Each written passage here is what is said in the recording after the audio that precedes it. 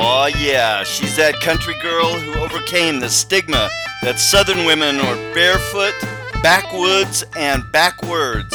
Now she's an articulate voice for conservative values and wisdom in America. Sitting on her front porch sharing common sense, here's Marnie. Hi, welcome back to my front porch where we talk about common sense in America. And today really is a subject about common sense. As you have been probably watching the news, you will see that people are giving Senator Mitch McConnell a hard time because he is against reparations and he has some ancestors who owned slaves. And so they're saying, he's he's got a problem here. And they're starting to look at, who are the ancestors of these people and whether they've done something bad in the past.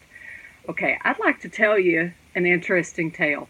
I had a fifth great grandmother who was a Revolutionary War heroine, Dicey Langston, and she saved an entire village. She intercepted a message, was able to warn her brothers who fought for the Patriot cause, crossed a rushing, swollen river in the middle of the night, nearly drowned to warn her brothers, and the entire village was saved, and all the men that were encamped there went on to fight another day. And many people can owe their very existence to the fact that Dicey Langston saved their ancestors today.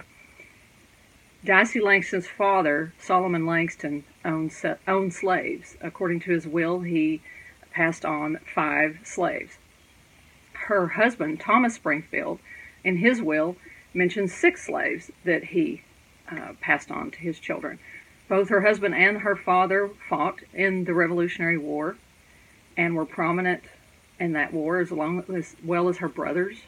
But an interesting fact is, let's say if you look at me and you're going to hold me accountable for what Solomon Langston and Thomas Springfield did, will you also hold me accountable for Catherine Craig and Abel Pearson, who ran a stop on the Underground Railroad and were very prominent Yankees sympathizers?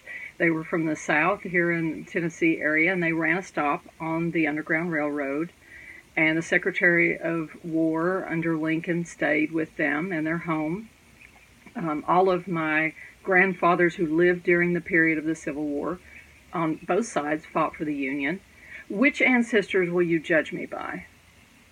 And do we need to go that route? Okay, do we really need to be holding people accountable for whatever their ancestors did? Or can I be held accountable according to my own merit, the content of my own character, as Dr. Martin Luther King said? Because we all have something. I can go back far enough and find that I am related to the Howards. Catherine Howard was beheaded by Henry VIII.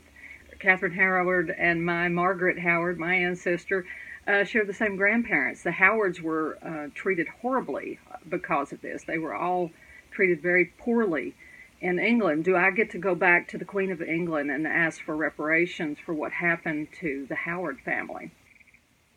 If you go back far enough, I go back to William the Conqueror on one side. So does that make me, do I need to make reparations for everyone that William the Conqueror conquered? I mean, that was a lot of people and a lot of descendants.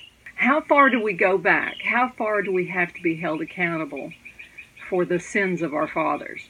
It's really ridiculous. And if you look at even the people that we're going to make reparations to, most likely they have people on both sides of these situations. And how do we prove it? Do we have to do the genealogy of all of these people? Many of these people, especially if you're talking about the slave question, their genealogy is almost next to impossible to track. And the same people who are saying that it's too hard to get personal ID to vote are the same ones saying that we need to be held accountable for our genealogy. It's a lot easier to get an ID to vote than it is to figure out all your genealogy going back. It's impractical. It's totally impractical. We've got to stop the madness. It's really, really, really dumb. Okay, it's really dumb.